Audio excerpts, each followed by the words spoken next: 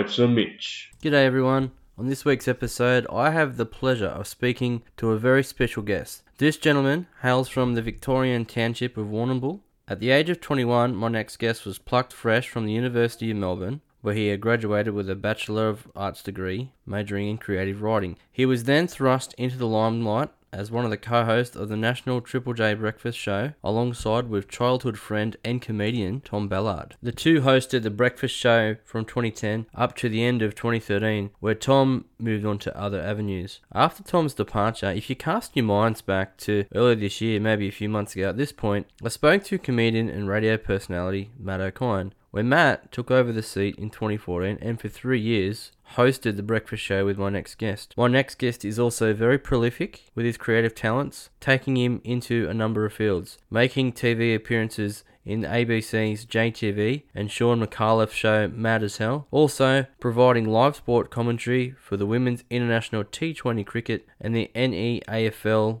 AFL competitions, as well as DJing in some of Australia's biggest clubs and music festivals. You may know him as DJ Snorlax. My next guest is also a published author, with releasing his debut novel last year when it drops. These days, himself and Matt O'Kine are the hosts of the highly popular comedy podcast Matt and Alex All Day Breakfast, which is available on the Listener app or wherever you get podcasts, where yours truly has appeared on there plenty of times, to which I even went on a blind podcast date, which was hosted by the host of The Bachelor, Osher Günsberg. My next guest is also an ARIA award-winning comedian. It is with great pleasure I would like to introduce Alex Dyson. Hey, how you going, Mr. Dyson? I pre-recorded it. It's the Goods t-shirt, looking excellent. A bit of a shout out there. Yeah, well, that's what's my shame. It's Music Month, isn't it? So that's absolutely right. Yeah, the old the catchphrase I sent in to Triple J through anonymous numbers, which due to a change in the system since I'd left. So where are you from today? So it's nice to see it emblazoned across your chest as I join you here today. Well, yeah, well, I know. I've already pre-recorded a sweet intro, but insanely talented Alex Dyson has been kind enough to grace this little potty here. And as anyone know, a sweet intro could be good because it's the it allows you a bit more time. It, keeps my busy schedule on track, but it also could mean that you really stitched me up in the intro there, and I'd be none the wiser just jumping on. But I'm sure you gave me all the pleasantries and the accolades that is deserving of such a ratus dogus. Classic Mitch up. That's how I roll, baby. Absolutely. All right. So the idea of this podcast is it's kind of like it's a storytelling podcast. So what I do is I go through, like, if it's someone like yourself, who's someone that I admire very much, I go through things like a timeline. So we're like talking about, like, young Daiso's day. Can I call you Daiso? Is that cool? Yeah, absolutely, man. That's what I got at college. Daiso. So it feels like I'm back in my uni days with a bit of Daiso. I got Ned because my last name's Kelly, that or Dickhead, either way. So. So, I thought we could talk about, like, Daiso's career, what you're like before your time in radio. I mean, along the way, you obviously your time Triple J and All Day Breakfast, and up to today, like Comedy Club and Comedy Republic, and all this stuff, and just have some laughs along the way. What do you reckon? Sounds good to me, man. Let's do it. Sweet. So this is becoming a bit of a common theme. This segment used to be at the end, but I'm using it at the start because it helps with my nerves and it's a bit of an icebreaker tool. So I like to get the guests on to have a whinge, whine, sook. It's kind of like a topic on your podcast, Rant Dog, where for the listeners out there, for anyone who hasn't listened, Alex envelops himself in sheer hatred and anger, and he just absolutely tears apart. People submit different ideas and different gripes that pisses them off, and he tears a hole in it. In reality, it's freaking hilarious. Yeah, there's no seeing where the other person's coming from when you get into the dog persona. There's no giving anyone the benefit of the doubt. Okay, you just go full shock jock, and you start telling it how it is in inverted commas, i.e., yelling. Because I tell you what, if you yell, and it's proven over the media for many years, if you yell, then you're correct. I think that's how it works. The loudest voice is the most correct. And so that's how I get away with that over the All Day Breakfast Tuesday rant. Full capitals. Look out, everyone. So this section, it's cool. The idea is to get something off your chest. It's good to have like a whinge, whine, sook. And I was wondering, Daiso, would you like to join me in having a bitchy with Mitchy this week? Let's do it, Mitchy. Let's get stuck in. So, do you have anything that's ailing you, or do you want me to start off while you think of something? Or Well, I've got something, but I would love to get on board yours. Help all right, help rev it up a little bit before we get started. all right, okay. So as or everyone might not be aware, but Alex, myself, and Matt, I've interacted with him a bit on their podcast over the last sort of 18 months or so. And one thing they know is that I'm a coal miner, and lately my shift worker brain has been letting me down hardcore. I had 2 strikes in one day. It was ridiculous. Two So strikes a day. What happened? So I come off shift work. I was busting to use the toilet, and the last toilet on the way out is where they do their drug testing. And me being oblivious and tired, I've just put my bag down, straight in there, done my business. And I've walked back out, and I open the door, and here's the drug testing lady, and she's staring at me. She said, "Didn't you see the bloody sign?" I'm like, "Oh my gosh, I'm so sorry, so What embarrassed." sign is on the door? Is because there's usually like a man silhouette, a lady in a dress silhouette. Is there like a syringe silhouette for the drug testing toilets? It's just it Be was aware of? it was just a big sign that said drug testing in progress. It was a universal toilet. So she's like, "Didn't you see the bloody sign?" And I was so embarrassed. I put my head in my jumper, started to walk out faster, and the bloke No. That's guilty people do that on a current affair. You don't put your head in your jumper and start walking away. She was going full Grimshaw, and old mate had his little piss cup. Was walking in there, and as the door was closed, and all we could hear is, "Oh, fucking Jesus!" I was so You've left a bit of a bomb site behind you. So I got out embarrassed, and then I got home, went to a supermarket to get my stuff. And when we start the gear on site, you have to blow the horn to let everyone know and start it. And same as the 100 meters at the Olympics. Yeah, well, I mean, you're right. I see, this is why we get guests on you. Like, this is fantastic. And naturally, like, I just tired. I blew the horn in my car to start it. And old matey had a trolley in front of me, and he jumped about 2 foot in the air. "You dickhead, what are you beeping at me for?" so the brain, the brain was not working that day. So my brain is mush. My bitch is my and your brain. Yeah. Have a go at the brain mush. Look, that's right. Yeah. Everyone's got a mushy brain occasionally. Oh, mate. That's all right. Something that's been irking me recently, Mitch, and look, it's happened for a while. I mean, the slow descent of reality television shows into getting celebrities on. I mean, it is a bit like when you're down at the supermarket, okay, and you go and they've just restocked the shelves. Okay, and you've got the beautiful, glistening, misted vegetables sitting there in front of you. The cream of the crop is there for the picking, and you go, "Oh my goodness, I have not seen produce this fresh since I was doing my farm work out of uni." First celebrity reality TV shows, they had their pick of the celebs, and so the celebs were red hot. They were A-list. They were top of the game. I cop the ad for Big Brother VIP. It's been popping up. And every celebrity on there is like they're advertising their celebrities. The celebrities on there, they're talking about they know more famous celebrities. So you got Caitlyn Jenner on there, and they're talking about Kanye. It's like, well, why didn't you get Kanye on Big Brother VIP? Because your show's terrible. So they got Jenner on there talking about Kanye. You got Omarosa talking about Trump. You've got Jessica Power, whose claim to fame is being on a different reality TV show, on there talking about Shane Warne sliding in the DMs. Get Warney on there. He was, season 1, I'm a Celeb. He was on there. Now they've got people talking about they've had an interaction with a celebrity. I think that we need to have a hiatus so we can regroup and get the good celebrities on there.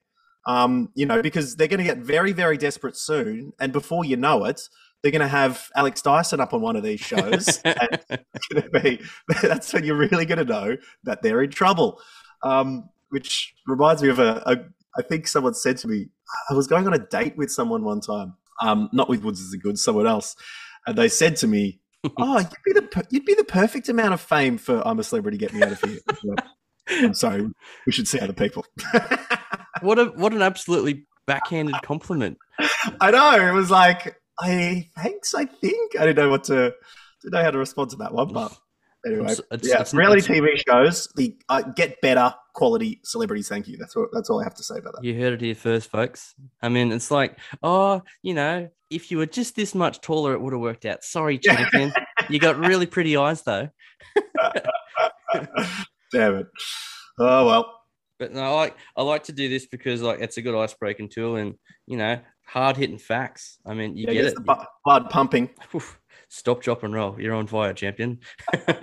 So, for those of you who might be a Triple J listener, Alex, as mentioned in the intro that he hasn't heard yet, he was one of the Triple J presenters for a long time with himself and Tom Ballard, and so that was from 2010 to 2013. Is that right? Yeah. Yeah, and then at the end of 2013, Mr. Tom Ballard left and went off to do his own thing. And Mr. Matty O'Kine, who I did an episode with previously, he come on, and from 2014 to 2016, sort of spoke a bit about the genesis of your broadcasting career together. So talk a bit about that soon if you want. But you and I have actually met in the flesh twice. Thought I might make mention. Once was at that Unearthed gig at I think it's 2014. Big Mac, El Fresh were playing, and I think I met you at a Oxford Arts. Oxford Arts, it might have been, or the Metro or something like that. And I met you at a time, I think it was at a Groove in the Moo. I think you were doing a DJ Snorlax set, maybe. And you come out in the crowd. You come out in the crowd and I was traveling around doing the music in between the actual artists' sets. You got to keep the vibe up and play some hits in between. But you got to be careful and not get too vibey. I think occasionally I got too vibey. And so then the crowd's like loving the songs, and then the actual artist comes out and plays their tracks, which are great, but not as internationally known as, say, Mr. Brightside. So it's an interesting role, the in between vibe curator, where you've got to keep the people smiling and grooving and ready to go, but potentially not unleash hell too much on them, so that the people coming on after you aren't too upset with you. Acoustic set, Sandstorm. I mean, yeah, it's been done before. I did it with Darude. Darude himself was in Australia touring a Future Music Festival, and I played accordion with him, an acoustic Sandstorm session. It was an honour to be in the presence of the Lord and Saviour Darude himself. See that right there. That is the reason I ask people like you to come on. 6 stories like that. I mean, I'm done. I'm not even worthy. You want a celebrity to get me out of here? After that story, you can do whatever you want. Well, the interesting thing about meeting Darude in the flesh is that he arrived at the Triple J studios, much like in The Mummy with Brendan Fraser, when the plane is going away from the mummy who's created a large wall of sand in the deserts to chase them. He sort of spun out of a wall of sand and just sort of appeared in the studio. It was quite miraculous, really. The man, the Messiah himself. That little triangle goatee can pierce anything. Exactly. Well, it certainly pierced my heart. Oh, how good! So this isn't going as I thought it would, but that's even better. So, what I was going to do was fire some questions at you about your timeline and sort of get to know Daiso, as I said, and I just wanted to kick things off. This is a question I ask everybody. You take yourself back to your earliest memory. What was the first thing you were ever a fan of? Singer, show, book, series? Wow, what was the first thing I was a fan of? That's a really, really good question, but it will take some thinking because I think that's really great, because it's not images, it's not first memories.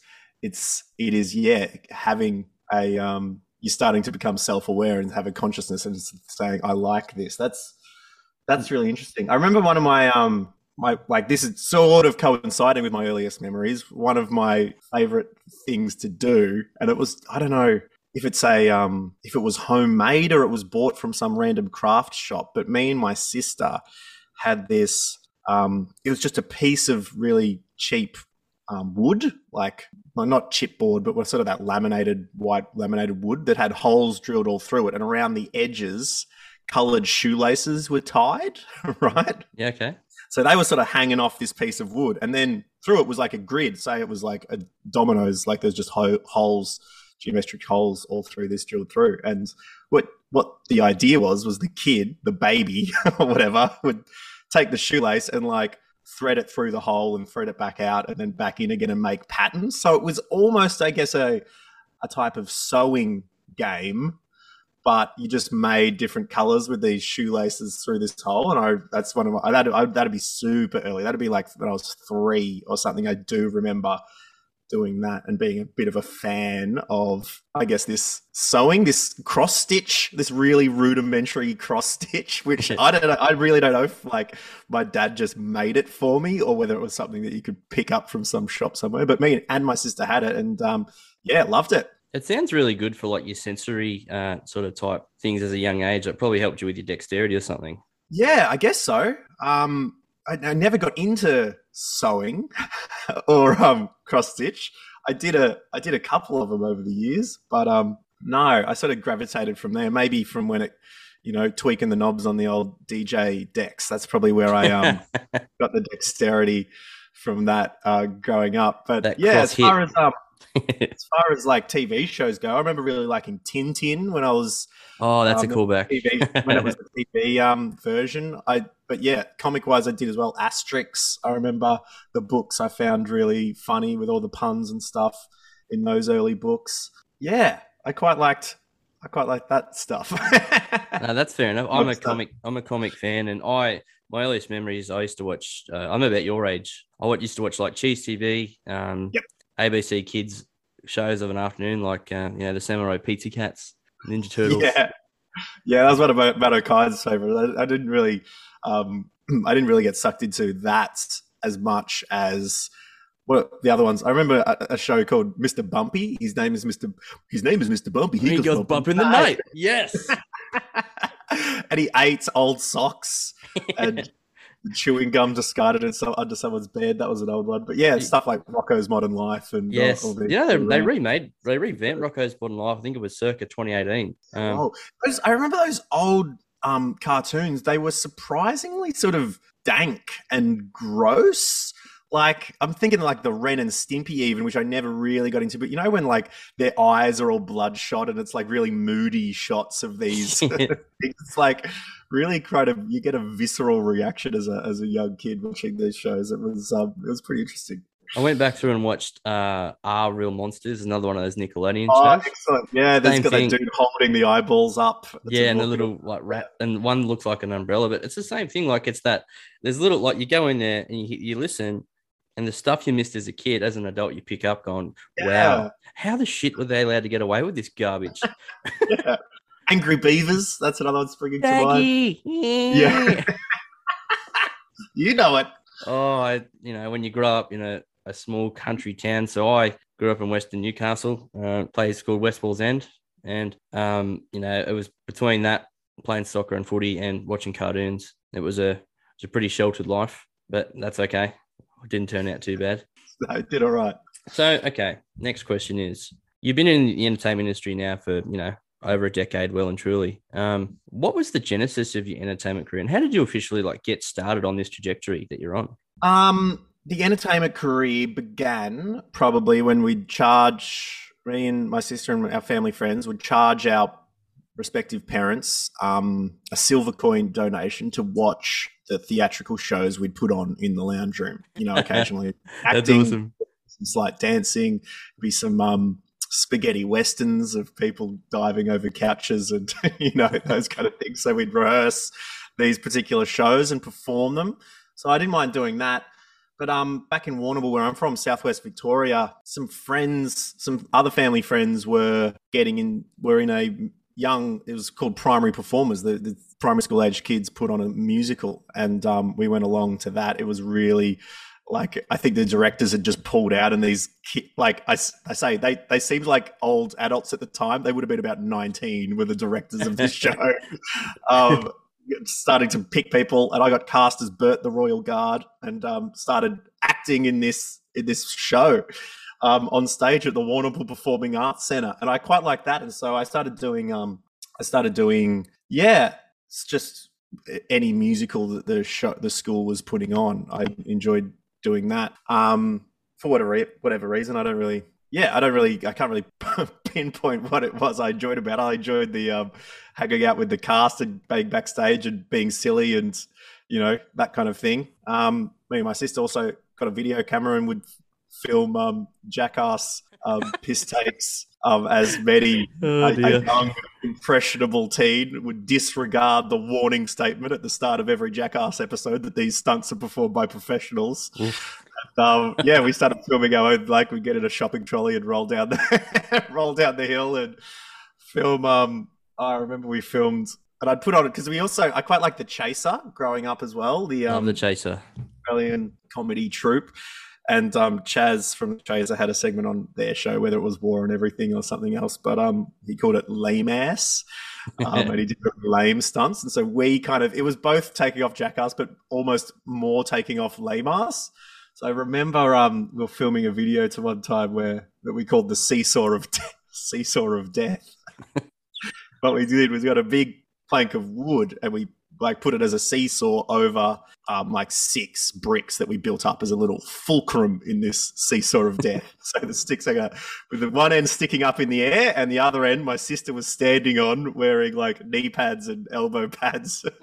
She was standing on the end and I addressed the camera and I said, all right, man, welcome. This is the Seesaw of Death. Get ready. And then we got our other friend to hold the camera and I climbed up just the ladder and I jumped off the ladder onto the end of the seesaw that was up in the air and pushed it down and my sister's legs just got taken out from underneath her on her back and she was okay, but I was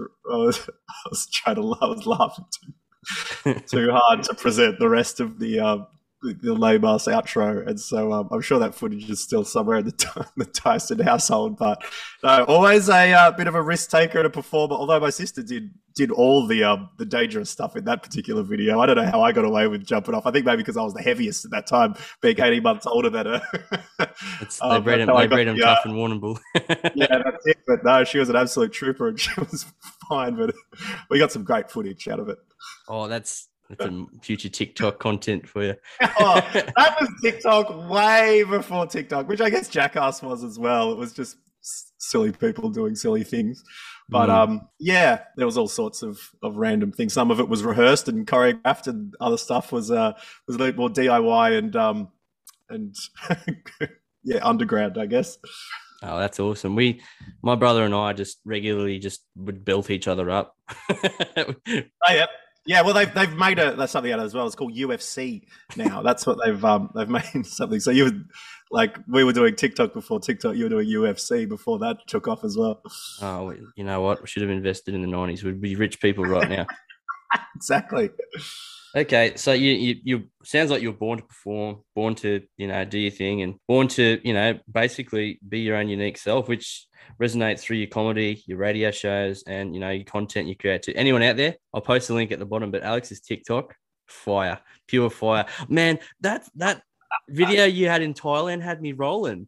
Oh, thanks, man. Yeah, we were just on a little vacation in Thailand and took the opportunity to do a interpretive dance on the beach in what was complete silence at the time. But in my mind, I was dancing to, because we're at this sort of similar beach where Leonardo DiCaprio filmed the movie The Beach in Thailand or at PP Islands. I was thinking of Porcelain by Moby in that. So the original incarnation, when I put it on Instagram in 29 to 18, 19, had that music. But then going to TikTok, you got to get the trending sounds. And I found the ABBA musical tune. I'm like slipping through my fingers. And I thought, given I was lifting the water with my fingers and it was rolling through, I thought, beg your pardon, I thought that might work the best. And it did. And it's my first proper viral TikTok, which is pretty cool. When you're getting lots of comments in different languages, it's touching all corners of the globe. Like, this guy is loco. And I'm like, hey, I know what that means. Yeah, loco. I've only sort of been semi-viral once. I'll share that story with you later. Mark Fennell, I was on Mastermind and I wore a Scrubs onesie on Mastermind that he hosted. He was actually on the show, and he and I resonated so well. It took him 27 takes to ask me the questions because I just had him rolling. And but they put the outtakes up or something. Yeah, I'll send it to you later. And so they've edited me to look like awesome. Someone even started a Reddit thread, and the first comment is, "Poor bloke with a head that big. He's got a 5 head, not a forehead." It's like just got roasted. just got roasted. That's the problem with getting in the public eye. You just start getting into people who just like say whatever. It's awful. I just and it was funny. Like when we were going in, since the onesie, the bloke's like, "Mate, do you mind if I put a microphone on you? No worries." And he's like, "I might have to get creative here." I'm like, "Well, no worries, champ. If you can," and he went to go through the bottom of the buttons. I said, "Well, you might have to buy me dinner after this. That's all right." Yeah, you didn't have a bum flap. He could come up from through that. There was no bum flap, but Yeah, damn. I had to put foundation on my head. My head was too shiny. Hey, that's everyone's got a problem with that, particularly in Mastermind, where the sweat is pouring down the brow, Oh, such as the ferocity of the questions. looked like a giant thumb. Anyway, so we moved on. So, okay, spoke a little bit about the genesis of your career and stuff, and as I mentioned before, yourself and Tom Ballard were on Triple J mornings for a time. You were even on a show before that on Triple J, weren't you? In like the mid shift for a couple of years, is that right? Yeah, so we were on weekend breakfast for a year prior to doing on the weekday breakfast. And yeah, that would be Saturday, Sunday mornings, 6 till 10. And we'd pop up on the Scott Dooley Drive show doing this little segments, which I think sort of was slightly introducing us to the weekday Triple J crowd. But before that, we were on overnights for a year, the graveyard shift, which is 1 a.m. to 6 a.m. Oof. And I tell you what, that'll put hair on your chest, Oof. lurking in the early hours. And it was funny because I was telling Woods about this the other day, actually, because in those, I mean, in the good old days, then when you started your 1 a.m. shift, you'd have to get in an hour or two early because you had to pull the CDs from the CD library because that's how you played the music. There was no computers like type in the song, press the button. It was you get your playlist. It had a number that was like 83186 425. And you go in the CD library, you look in the section and go, all right, there it is.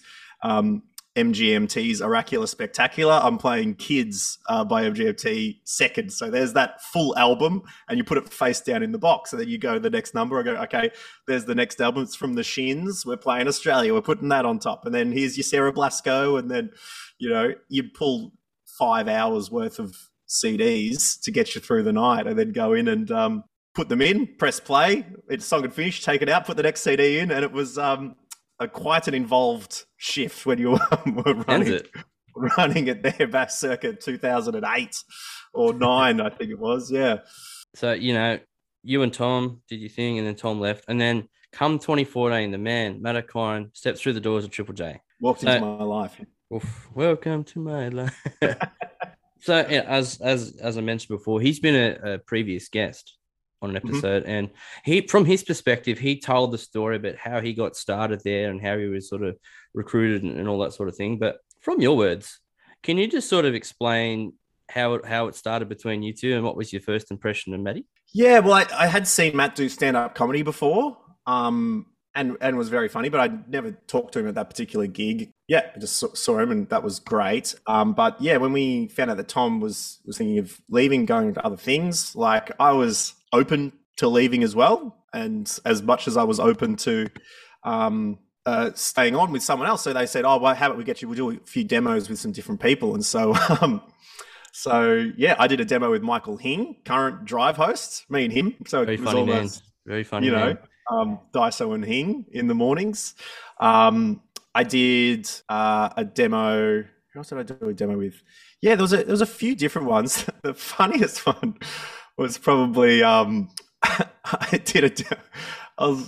I'd gone out for dinner with my housemate Dave Anderson, Ando, because we were living in Sydney. It wasn't far from the ABC studios, and we'd gone for a dinner in Chinatown and had a couple of beers. And I said, we're walking home past the ABC. I'm like, "Oi, come in. Let's find a studio and do a demo together." And so literally my housemate, who's a physiotherapist, like he's not in the media world at all. He came into the studio and we did some segments together. I'm like, it's Alex and Dave, tell us, you grew up in Rochester, Victoria. Tell us what happened there. He's like, "Oh, mate, it's just pretending to be a radio host." And so I saved it and I sent it to the program director. I'm like, "Oh, just in case you're interested, here's me and Dave Ando doing a show." And he said, I was surprised at how much I didn't mind it. And for the fleetingest moments, I thought, oh, I wonder if that could work. Absolutely not. And it was a godsend that it didn't, because Matt O'Kine walked into the studios and he'd just won or been nominated for Best Newcomer or Best Show at the Edinburgh Fringe Festival, which is pretty big, particularly as an Australian international going into that festival. And he came in and, yeah, we started talking, and I'm sure he mentioned it was getting along so well that even before we'd pressed record on the mics, we were really clicking. And so he ended up being a natural choice. It was so seamless, and he's such a funny and open dude that it worked really well. It did mean I had to go from, I was usually on the non-button side of the desk, so Tom Yes. pressed the buttons, and he enjoyed being the pilot, and I was there as I wouldn't even say co-pilot. I was probably cleaning the toilets at the back of the plane for that one, because you can, the other side of the desk, it's a different zone. You could get away with not really knowing what's going on. You just get thrown something. But Matt became the person on that side because he hadn't done radio before, and I suddenly was up pressing the buttons, which ended up working really well because I'd had experience in Matt's side of the desk. I could, I knew how to throw and set up,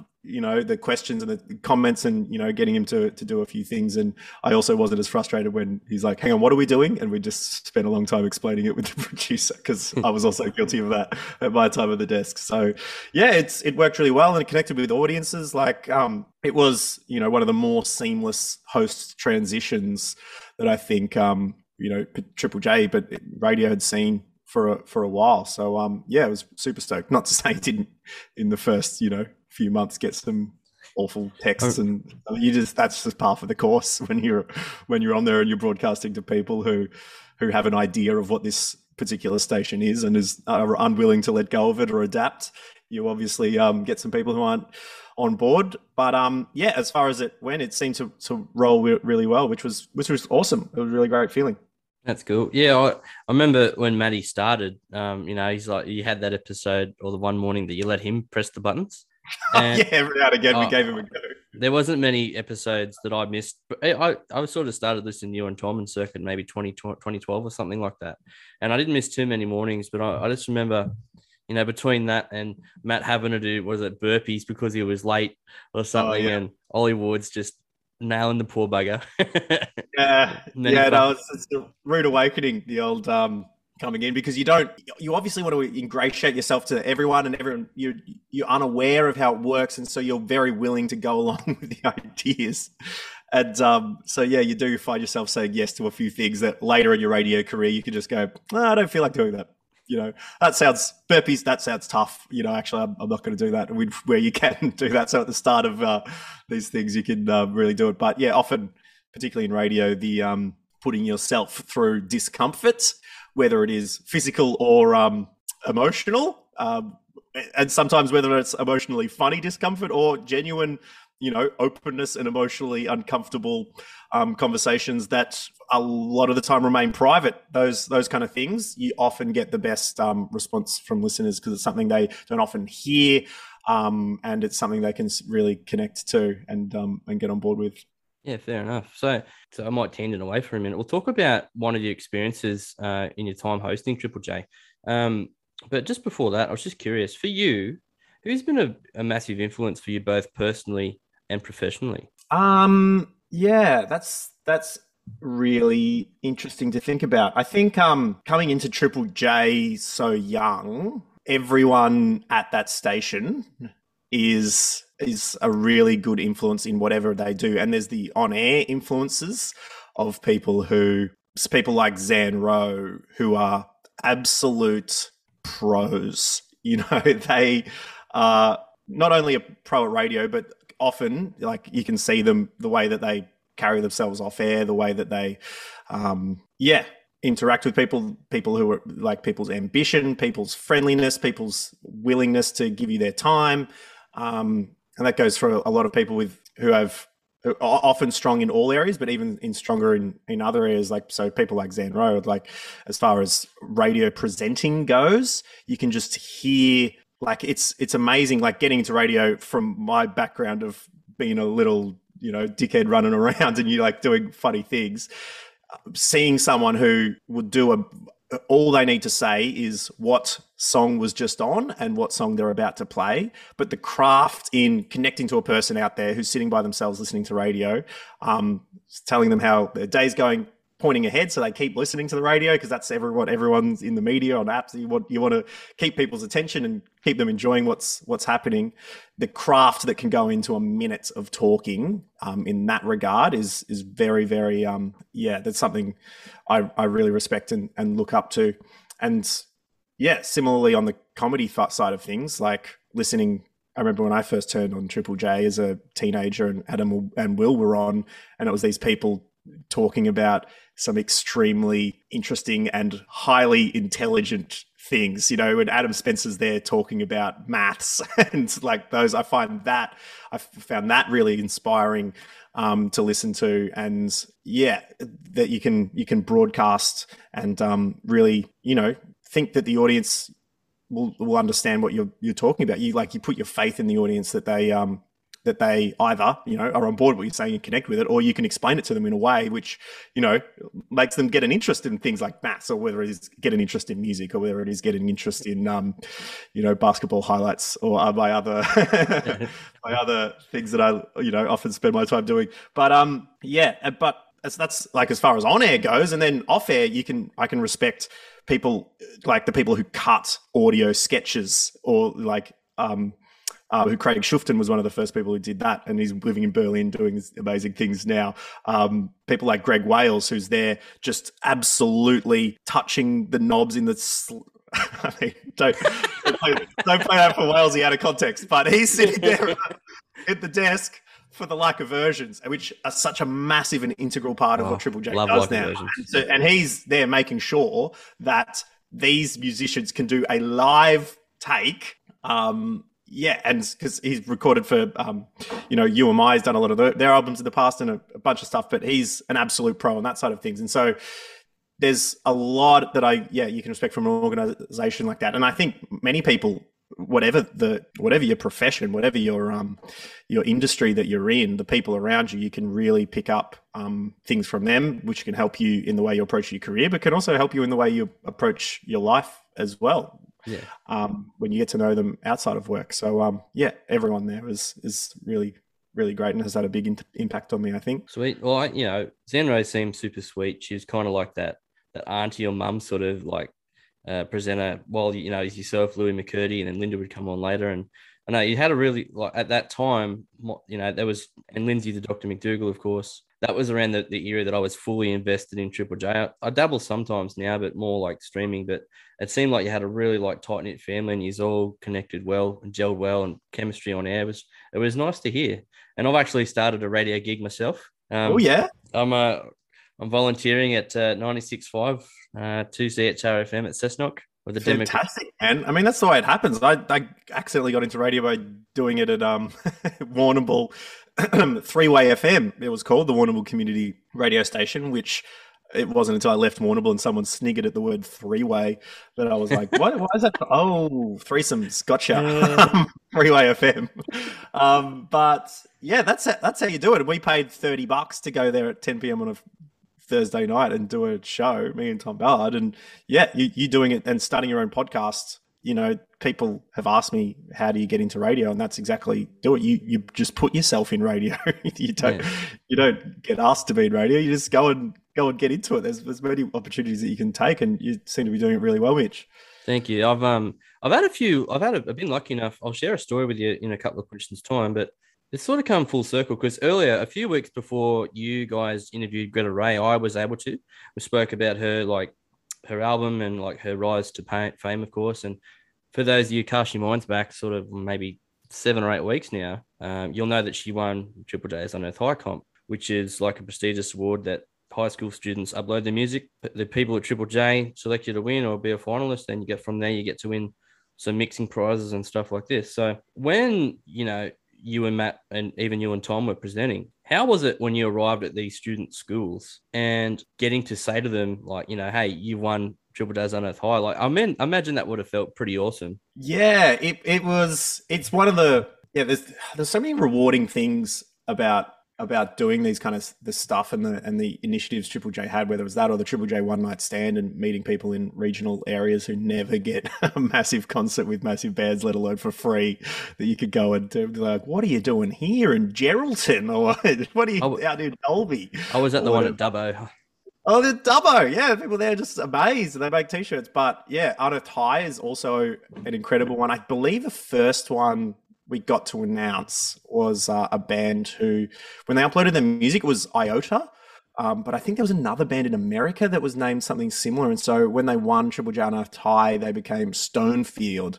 And it was four sisters from Gisborne in Victoria. The oldest, I think, had just finished year 12. Then there was someone in year 11. There was a sister in year 9. And then there was the youngest sister who was about 12 or 13 years old and played the bass and couldn't reach the furthest away frets on the bass that she played. But they are an incredible band. They're still making really, really great music. But yeah, and I look back at it at the time because you think, oh, we get to talk to these young kids.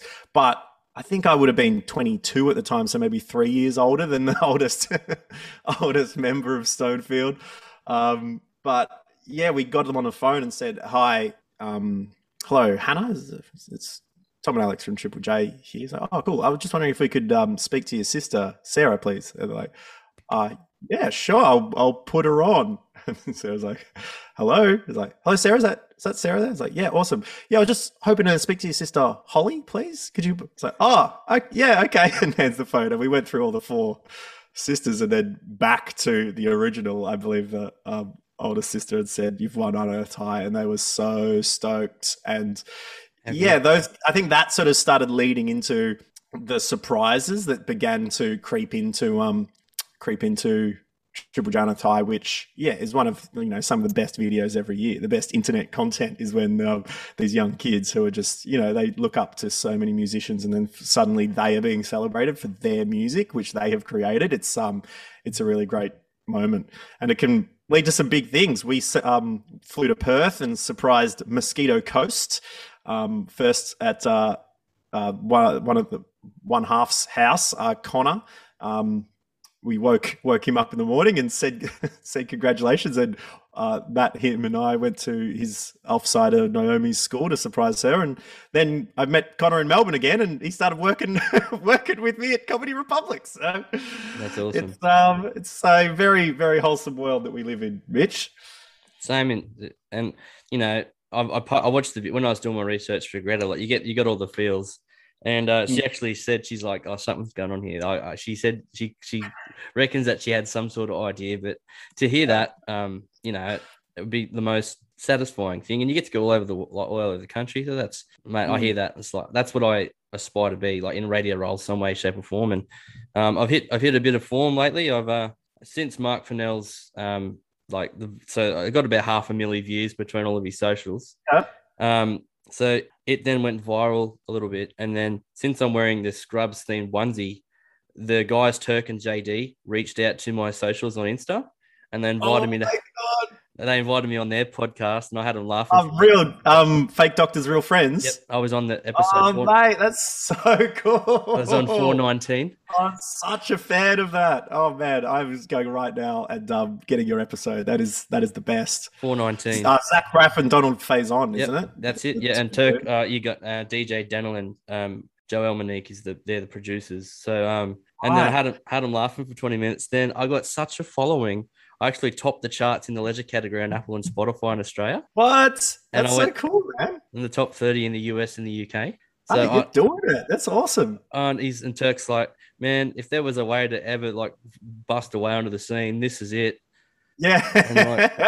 And I'm like, if you've got those two dudes in your corner, that is, that's a great pairing to have. That's awesome, bro. And I don't know. I wanted to share the story with you because it all started from when you and Matt sort of shared the fact that I'm doing a podcast as well. Because, earlier this year, you rang us back after, you set myself and Poppy up on a date last year, which I'll go into more later.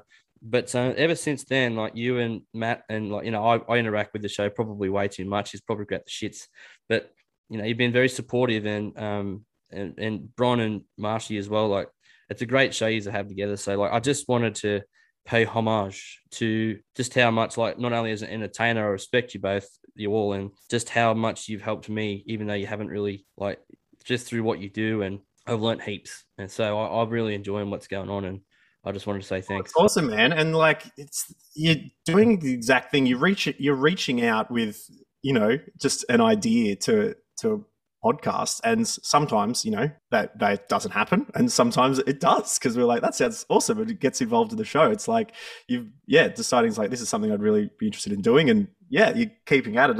It's wonderful, and you've got to, obviously, as you say, you've got to do that in order to give yourself a chance, and that was me and Tom Ballard trying a three-way FM radio program.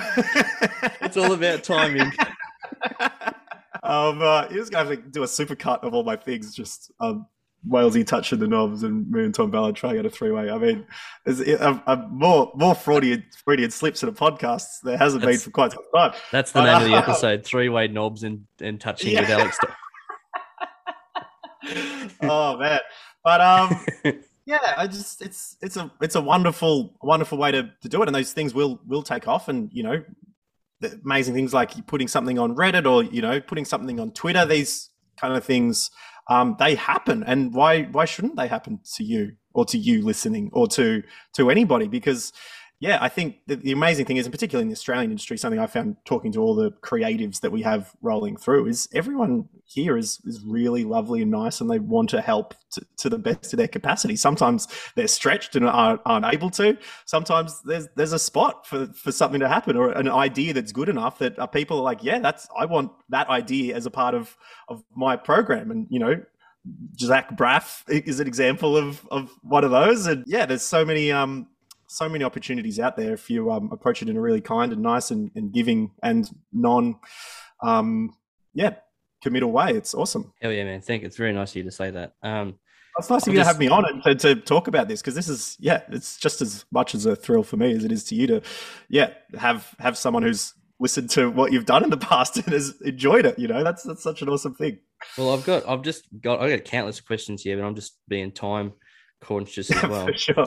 But I wanted to say, like, and also further to that, I've been able to speak to some of the musicians that I truly admire. Like, I've had the Jezebels in my favorite band. I've spoken to Haley and Heather.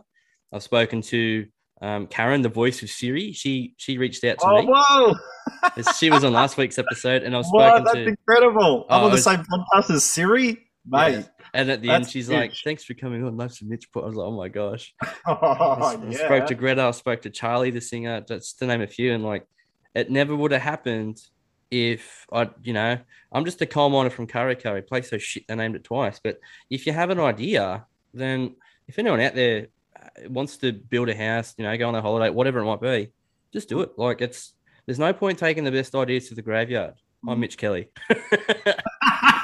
And we'll see you next week. No, sorry. So, you've gigged all over the country and probably seen gigs all over the world. You've been in radio, you were nominated for an ARIA and you won one. Congratulations on that. It's probably long overdue, but I've never had a chance to say it to you. And in your time, whether it's like a version, performing as DJ Snorlax, or witnessing a gig, is there a gig or countless gigs that stand out to you that you truly resonated with?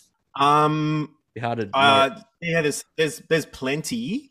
LCD Sound System at one of my first Splendors, I recall, because they make music which it's not just like, I'm going to sit and watch this song. Like, the song grows and that can be really long. And so it really does lend itself to creating its own ecosystem almost. And it's like its own biosphere in which you're enveloped in this music with everyone around you. I think the song All My Friends at that gig was quite incredible.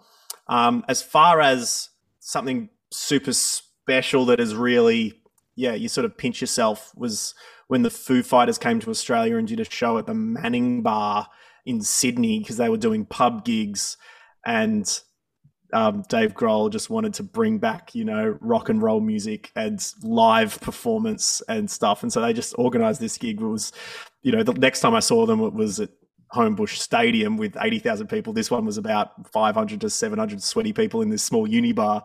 And he comes out and goes, "You guys want to hear the new album?" And then they play from cover to cover, front to back, the Foo Fighters' latest album. And he goes, "And that was the new album."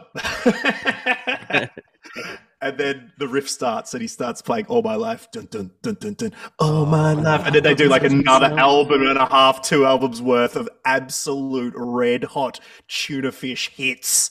And you're just there just going, I'm standing this far away from the guy who was in Nirvana and is the lead singer of the Foo Fighters. And it's like one of those moments. But there's stuff that can be as good as that. And then, as you mentioned, you saw us an Unearthed gig. You can be at this small venue with a really completely unknown artist who is sharing something really personal with the crowds, and those kind of gigs are some of the most special. Those really small gigs with the people, like even like small. I remember going to the Brighton Up bar or something, and Cub Sport was playing like way before they really blew up. I think when Come On Mess Me Up came out and they went from strength to strength there. But yeah, those small sort of sideshow gigs, or even just when I did my post Triple J gap year, I was in Montenegro at some random place that had Aperol spritzers for $5. Oh, look out. Some bro I met from country Victoria, Matty Gilbert, and we went back and, could be spritz o'clock here. And we sat down and watched this girl who was from Bosnia perform covers of song, like I think she did "Linger" by the Cranberries or something like. And we're like, "Oh my god! Oh, her voice! Is it just me? Is her voice?" And we're like, the spritzers were flowing and the music was playing, and we were just connecting with this, pub cover singer.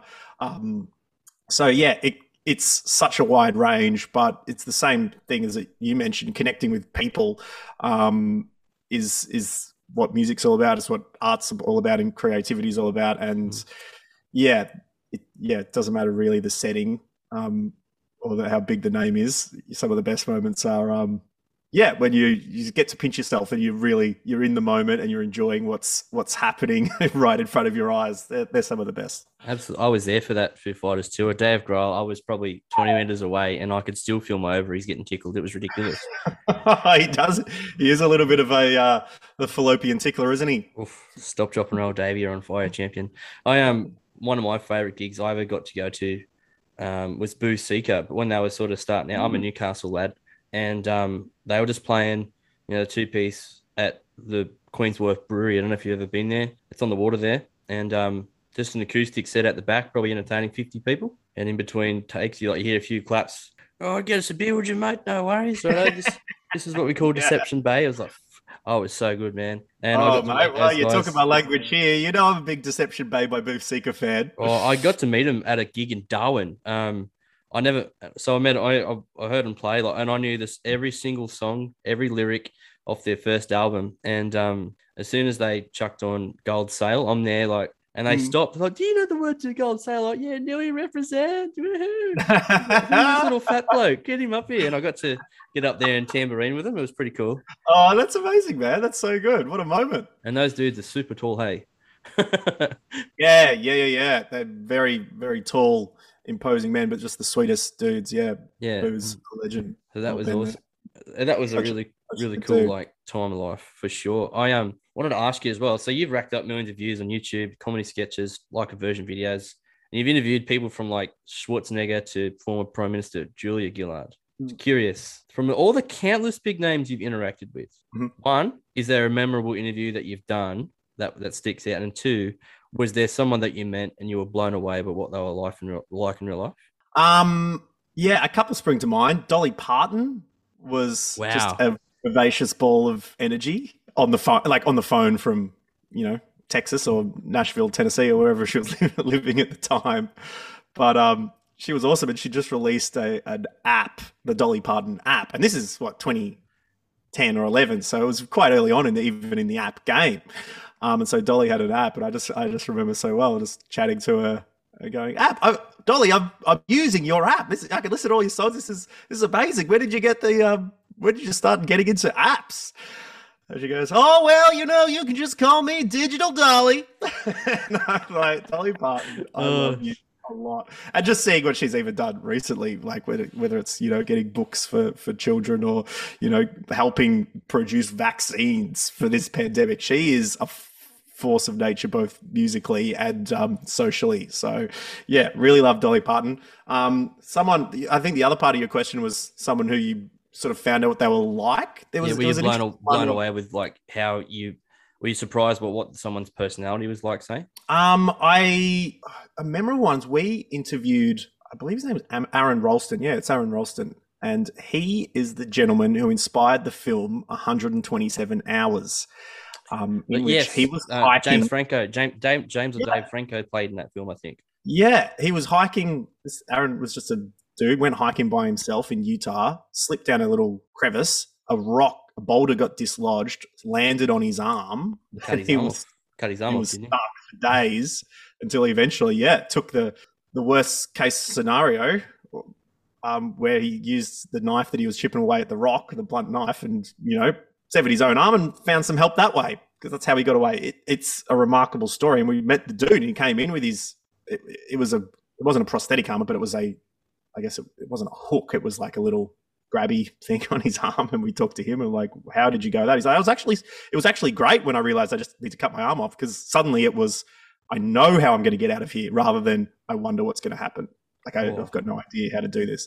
But he is really interesting, because something I found him is when he walked out of the studio, he said hi to Damo, just this dude at Triple J from the web team. And it's like, oh, so what do you do here? And Damo's like, oh, I work at the web team. And he was just like, oh, what's that like? And he was really interested in what Damo was doing. I'm like, oh, it's really cool that this dude has been through, one unspeakable thing. He just came in, was chatting to the off-air dudes, just meeting people, and I think he's just happy he's in Australia, like he was doing a press tour for this thing. It was quite an interesting interaction. And one of the ones that I look back on fondly as well, being a big fan of Arrested Development, is when Jason Bateman came in with Jason Sudeikis, who's since gone to do Ted Lasso, and Charlie Day from There's Always Sunny. They were in a film called Horrible Bosses, and all three of them came into the Triple J studio. Cool, man. I had a bit of a pinch myself moment. That would have been hilarious. I had a AFL footy in the studio, and I showed Jason that, and we started like throwing the footy like a NFL quarterback, and I was teaching him how to hand pass and stuff like that. And yeah, that was I was super nervous for that interview with those dudes. That was quite a, but yeah, we were talking with Jason Bateman about that. Is really kind and just seemed to be really stoked to be there. And I got an interview coming up. That's awesome. I got an interview coming up with one of the producers of Ted Lasso, Kip Kroger. He, I did so well in the Zach and Donald podcast that there's a group called Fake Doctors Real Friends fan page, and I spoke to Jared Weissfellner. He was the production manager on Scrubs. Wow, so cool. For an hour and 20 minutes, I just fanned out asking him all this stuff, and he put me in touch with Kip. So looking forward to that. So everyone, definitely, that'll be awesome. So everyone, stay tuned. I'm speaking to Kip over the next little while. So that's a great video craft point forward as well there, Mitch. That's nicely done. Encouraging everyone to tune in next week. Oh, yeah. For those of you who... Dan Rowe would be very proud of you there. So for the... either people find me interesting or they're very good at feeling sorry for me, I'm just sailing on through. Don't question it. Just go with it. Yeah, just pop the sails up and keep going. One of the reviews I got was... Oh, yeah. So, it was this long, genuine, heartfelt response from Ireland. He's like, it's just like listening to two mates speak at the pub. They just haven't got enough pints in them. Keep going, champion. Oh, thanks, man.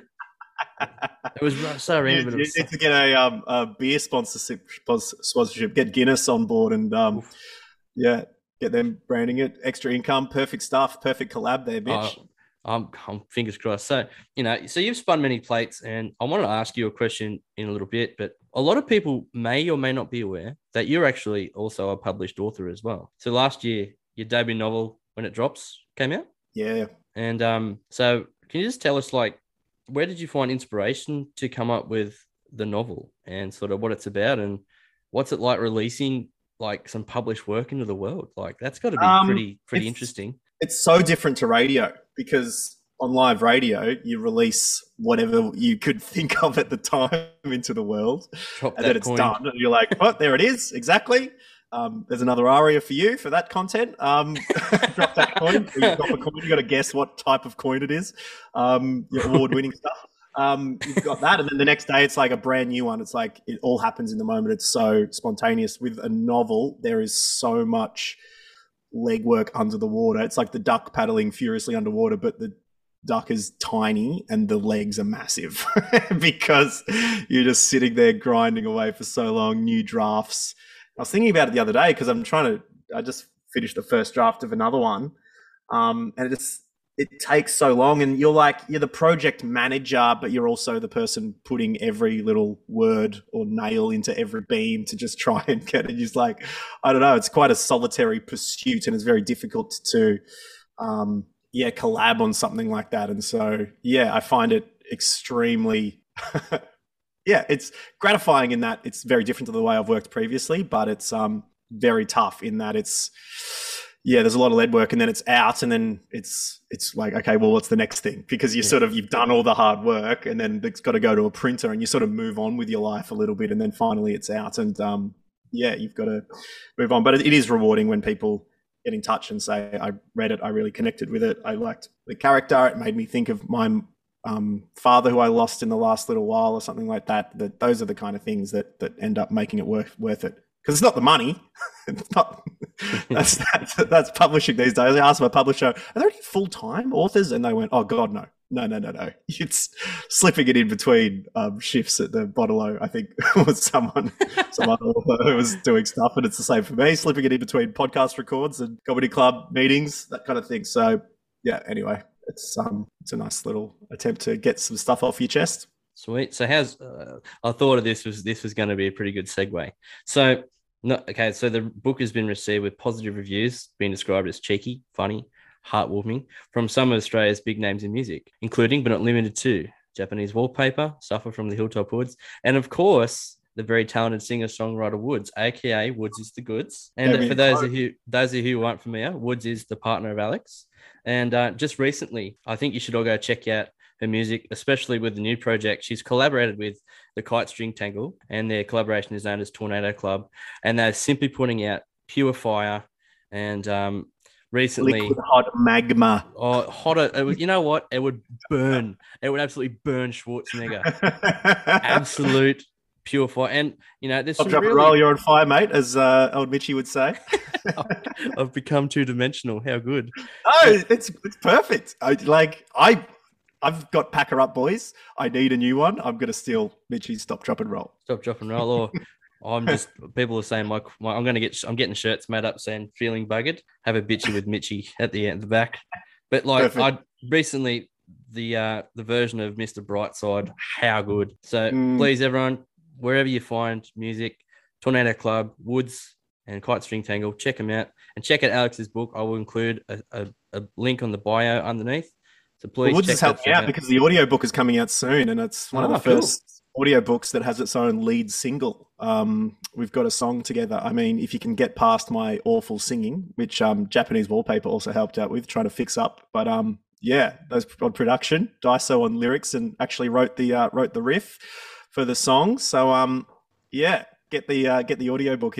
Obviously you're listening to this, so you're a fan of the audio medium. But that's there with some extra goodies for you. So you see, it all comes full circle. I mentioned someone, you've worked with them. That is the synergy, ladies and gentlemen. Please keep going. And perfect. Okay, so one thing I was infinitely curious about, I'll quickly touch on the podcast afterwards and stuff. But as I said, I've spoken to, countless musicians. It's kind of come like a musical timeline sort of show. EMI Records have been emailing me to do singers in future. But, so Hayley Mary, Heather Matteo, Mark Fennell himself as well, and even Turk and JD, they all had a similar answer for this question. So the question is, what do you think is the winning equation to stay successful in the entertainment industry? Ooh, I had a similar question. All right, well, you have to tell me whether this is similar. I will. A successful equation to, you say, remaining successful? Yeah, to stay relevant, to stay in the entertainment industry. I think, it's really, I think I'm not qualified to be telling you. It really depends on what you want to do in the entertainment industry. I'll reinforce you there a little bit if you want. So Matt Spun Many Plates, acting, the kids album, radio. You look at Mark Fennell hosting just about everything on the planet, podcasting, radio as well. And then like Greta and stuff like that, singer-songwriters, and then also like doing the solo thing. She's toured with, Gab Strom as well. So they said the one common theme was like spin many plates, which you've done. You're a DJ, you're a broadcaster, you've emceed events, you're an author, like to name a few. So I think you are qualified. You probably don't give yourself the rap that you deserve, I think. And I think, staying relevant, spinning many plates, which you seemingly appear to be doing. Is that fair enough in saying? I don't think it is an interesting one because it's that, I've been thinking about it recently because All Day Breakfast as a podcast, it's very difficult to accidentally stumble across that. Whereas if you're in the car flicking your radio station, you can accidentally get on Triple J and go, and say, this song sounds good, or this topic that these two knuckleheads are talking about sounds good. But yeah, in the podcast sense, it is that idea of relevance is, I was thinking about it because, you do want to grow your audience and you want to bring more people into the podcast. And so how do you do that? Is it through social media? Is it doing that sort of campaigns? But I've also, I think my tactic for doing it is not worrying too much about how it's like the relevance isn't the end goal. It's the work and the process is the end goal. Like I enjoy doing the podcast because Matt O'Kine is a legend and I get to hang out with him every day and we talk some rubbish, and our listeners are awesome and get on and tell us funny stories, and give us feedback when we make good jokes, and that kind of thing is awesome. With the book side of things, like it was one of those things to, like, get into it, like something that I thought it'd be cool to run a marathon. I haven't run a marathon. I've run a half, and I don't think I could do another one at the end of a half marathon. So I have yet to run a marathon. But with the book, it's like I would love to I've written a book. It's inject a few things, whether it's the inspiration I got from these young musicians for when it drops, or my own experiences growing up without a parent. Like inject those kind of things that you can then pass on and hope a young person reads it and hope that they go, I don't have to be embarrassed about liking music, or being alone, or feeling left out because I'm in a single parent household or something like that. So I think for me the staying relevant is it's almost, you can't look at the sun. If relevance is the sun and you're striving for relevance, it could potentially be painful. But if you are invested in your work, if you're enjoying what you do, and if you're bringing an authenticity to whatever it is you're trying to achieve, and working at it and getting the quality of it, as well as keeping in mind that it's like, I'll try and do something different or do an interesting new twist on what's going on, then I think the relevance then gives you its warmth that you maybe not have to look at. Yeah, that's the best analogy I can come up with, Mitch. And make sure you use some SPF creativity, and you can leaps and bounds. Exactly right. All right. So quickly wanted to ask you. So, Matt and Alex All Day Breakfast, congratulations on the nomination as well. Oh, thank you very much. So, podcast awards coming up. Check out all the socials, matt.n.alex. I've submitted some feedback. Welcome to our life, man. I've submitted so much content. Anyways, I wanted to know, go back to last June or July or whatever it was. I don't know what the hell I was thinking, but I've inboxed the guys and I said, look, I'm a single guy who is looking for love. Is there any chance that you want to create some content? It probably made me look, and Matty said himself, he's like, bro, this reeks of desperation. And it took me about 6 days to shower that off. So what actually happened was, you guys got me on, you profiled me, and then you put the call out to someone else, see if they were keen, and was matched with a lovely person by the name of Poppy. And then you hosted like an online virtual Zoom date, and Osher Gunsberg, I hope I'm saying that right, the host of The Bachelor, Bachelorette, was there. And we surprised you with Osher, didn't we? I don't think we told you about Osher rocking up. I nearly called him Andrew G. I forgot that he was Osher at that point. But my question is, when yourself or Braun or Marshy or whoever read it, were you going, who is this loser? How was that received? No, absolutely not. Because I think I think it's that's the thing, the putting yourself out there in an authentic way. I mean, Matt could say it reeks of desperation, but like an answer to that could be I just want to do a podcast, or it could be yes, I genuinely am. I like not having haven't had a partner for a while. It affects me. Like people can connect to that. People are like I've totally been in that situation, Mitch. Or it could be like I had a really terrible date on thing. I think Matt Nails could do it better. Or it could be I really like the show. I really like the content. Like there's no one truth as to what that is, other than someone putting themselves out there with probably the most in the field of the most talked about artistic emotion, which is love, and those are the moments where people are the most interested. They're the most themselves. They're the most nervous. There's so much at stake, that it makes brilliant songs. It makes brilliant Zoom dates and audio things. It makes brilliant movies. It makes, that is a realm. So it's a perfect area to talk about it. Everyone has been there. So there's no one who can say, who was this loser, when everyone's also not had a date before. And so, or felt like they want to go out with a cool person. So it reminds me of on Triple J at one time, we got a call when we did a segment with the lunch host Louis McCurdy, who would join us, and we together the breakfast and lunch boys became the brunch boys. And we got a call from Neve in Tasmania, who said, "Oh, I kind of like this guy, and I kind of want to tell him." And we're like, "Whoa, Neve, that's a very big step." I mean, we're happy to facilitate, but that is a very big step.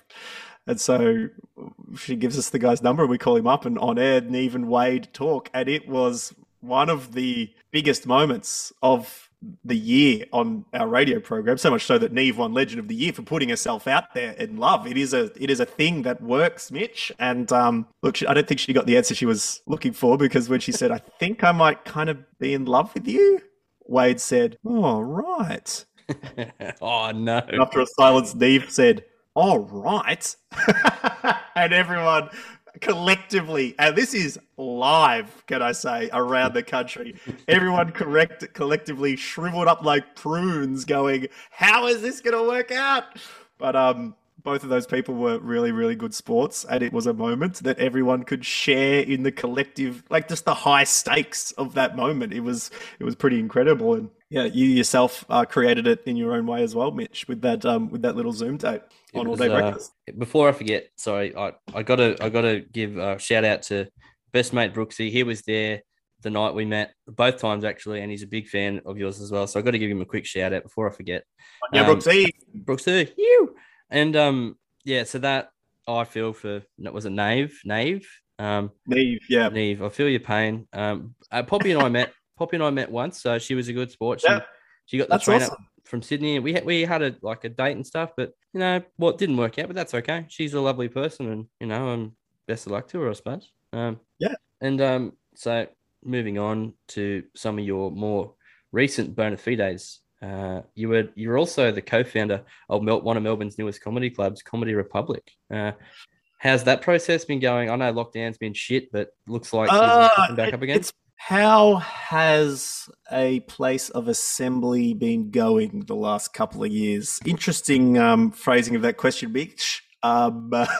Terribly. Shall I bring back Bitchy with Mitchy? Or no, it has been going really, really well. It's been super frustrating, and yeah, the frustrating thing is that typo. You do. The what? The typo. Oh, mate, that billboard had me in stitches. Which one? We're closed due to a typo. Oh, yeah, there was a typo situation where sorry, I shouldn't laugh. Victorian government added entertainment venues to the list and then took it off, saying it was a typo. Yeah, and we got angry and called in Tracy Grimshaw on a current affair. But the tough part is like, I come from a relatively privileged position in the creative industries of being on air, which means when it comes to booking the guests, I did cut a bit of audio at Triple J, the ABC, funds are low. You got to get the host to do a little bit of stuff. But you do get, there are producers to help do things. When then I step to go and make a comedy club, it is such a learning curve to making things happen, being on top of the emails, being on top of the insurance, getting in all the meetings done, the liquor licensing, the signing of the contracts, the leases, and that kind of thing. I had managed alongside my co-founder, Karen Wheatley, to do many years, quite a few years of that to get up to the launch of this comedy club. And so the good part about that is it's like I'm almost ready to start really getting back to the bit I enjoy the most, which is having a beer and watching funny people do funny things. But when a pandemic comes into it, and then you're looking at capacities, and you've got to go back, and you've got to go organize those kind of things, it is just an absolutely logistical nightmare to try and ensure that things are safe and up and running as best as possible when you get the opportunity to do so. And so it's been a bit of a frustrating 2 years. It's the brilliant part is you can see that when it works, it's working all right. And when Victoria does release the restrictions, given we hit the vaccination targets, it's going to be the very first time after 2 years that we can have a full crowd in both the theatre and the bar. And so I cannot wait to do that. And I might jump up on the decks to celebrate. I think I'm going to have to have a little DJ after party at Comedy Republic to do that. Well, I hope late into the night. I am. I'm actually, when I'm able to fly down, I'll even fly down myself, and I'm going to come down and enjoy a night at Comedy Republic. So I'll definitely come along, have a few beers, have a beer with you and share some laughs if you're down. Perfect, bro. I'll definitely let you know when I'm heading down. But so Comedy Republic, for anyone in Melbourne, go along, have a laugh, have a listen. Some big names go through that place too. So, Hughesy on this Friday. Hughesy, I met Hughesy time once. of record. Yeah. How'd he go? Another good Warrnambool boy.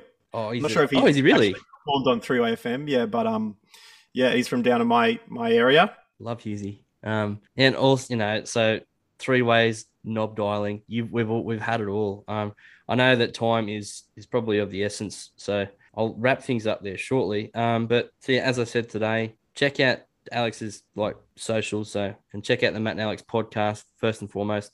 That's hilarious. Links to his book, his socials, Comedy Club will be there. And also I'll include a link for Woods' music too, because it has to be said, she's very incredibly talented. And forget my stuff. Just jump on the Woods train. That's my tip to everyone else. Well, I tried to think of something clever that rhymes with Daiso, but I mean I couldn't do it. I mean I'm not the pun lord though that you are. So Woods is the Woods, Daiso is the No, I got nothing. But no, well, Daiso, I hate to say goodbye, so I don't know. That was pretty good. Well done. I know that I was scrolling through these questions, tended off and to get to all of them. But that's good because I got to cover the ones I wanted to ask. Awesome. And I know that you're about to go and see your dad, and that's awesome. And I know that you didn't have to come on today, but people like yourself, Matty O'Kine, Mark Fennell, to name a few, you're all very kind, and you've all helped me make some art in its own little way. Like just this little coal miner from Curry Curry's just having a go, and 70,000 people. I've had 70,000 listens so far, so it's been awesome in 6 months. For me, it's great, man. Congrats. Thanks, and I just want to give credit where credit's due, and I really appreciate the art you create, whether it's in the form of your TikTok or your books or Comedy Republic, or even obviously the podcast. I love the pod. But it almost brings a tear to my eye knowing how kind the people are who that you admire. So I really wanted to give you a genuine thank you. That's absolutely not a problem. The pleasure is mine. It is these moments, because looking at the things like the 70,000 listens, it is 70,000 instances of people listening in and tuning and appreciating what you do. And the interesting thing is, you can get really stuck on the views of stuff. Like I still to this day, it's, this video's had this many, views, or this song. And I think, and discussing it with artists as well, they can become extremely desensitized because suddenly, Flume will have 100 million streams of this particular song, but it's like, why don't I have 500 million? This, you could get really desensitized, but the beautiful things is that message from the Irish bloke. It's the things you remember. It's like, it's a person, like I remember at Splinter in the Grass, a nurse saying to me, it's like, thank you for what you do, because it makes a job that can be super hard sometimes worthwhile. And I've been very self-depreciating in the past, which I've joked about, but also I obviously think there's a little bit of truth there, that what I do is somewhat meaningless when there are people out there actually saving lives, actually building houses and things, and actually, contributing to society. So when people like that person at Splendor, or people like yourself, Mitch, say that it does have an impact, makes everything worthwhile and is worth much more than the arbitrary numbers of views that can amounts, whether they be small, medium, or large. They pale into insignificance of these actual human connections and interactions. So thank you for having me on, and I wish you all the best with the rest of the pod. Thank you, sir. And just on that too, like I do 12-hour night shifts, and quite often I'll stack up a week's worth of All Day Breakfast in one hit, and then have it play on my USB throughout the night. So giggling, and I mean, the other week, he's had me rolling, and I had 300 tons of steel shaken from laughter that much. Every time you get stuck in a matty and I hear blame me, I lose it. But I don't know, it's just the timing. But no, man, like, to yourself going forward, all the best, and cheers, man. Maybe I get some more musicians on, and I like talking music, I like talking entertainers, and yeah, man, like, honestly, look forward to seeing where it ends up. Thanks, mate, and I will chat to you soon. Thanks for coming on today. Not a problem, man. Catch up. Hey everybody, thank you for listening. If you're still here at the end of this was actually one of my favourite podcasts to do. I look up to Alex and Matt very much. I appreciate their content. I have for the longest time, so for him to have come along today means the world. And what would also mean the world to me is that if you like the pod, and if you're enjoying the content, please feel free to leave a 5-star review on Apple or Spotify. The reason is, it's not just for no reason at all. The more reviews I get, the more I can build the brand. So if you're enjoying what I'm doing and want to hear some more content I'm happy to make, feel free to leave a review. And if you want to get in contact with the show, Life's a Mitch Podcast on Twitter, Instagram, or Facebook, or send me an email at lifesamitchpodcast@gmail.com. If you want to share your story, feel free to come on. Anyways, thanks again, guys, and I'll catch you on the next one. Bye for now.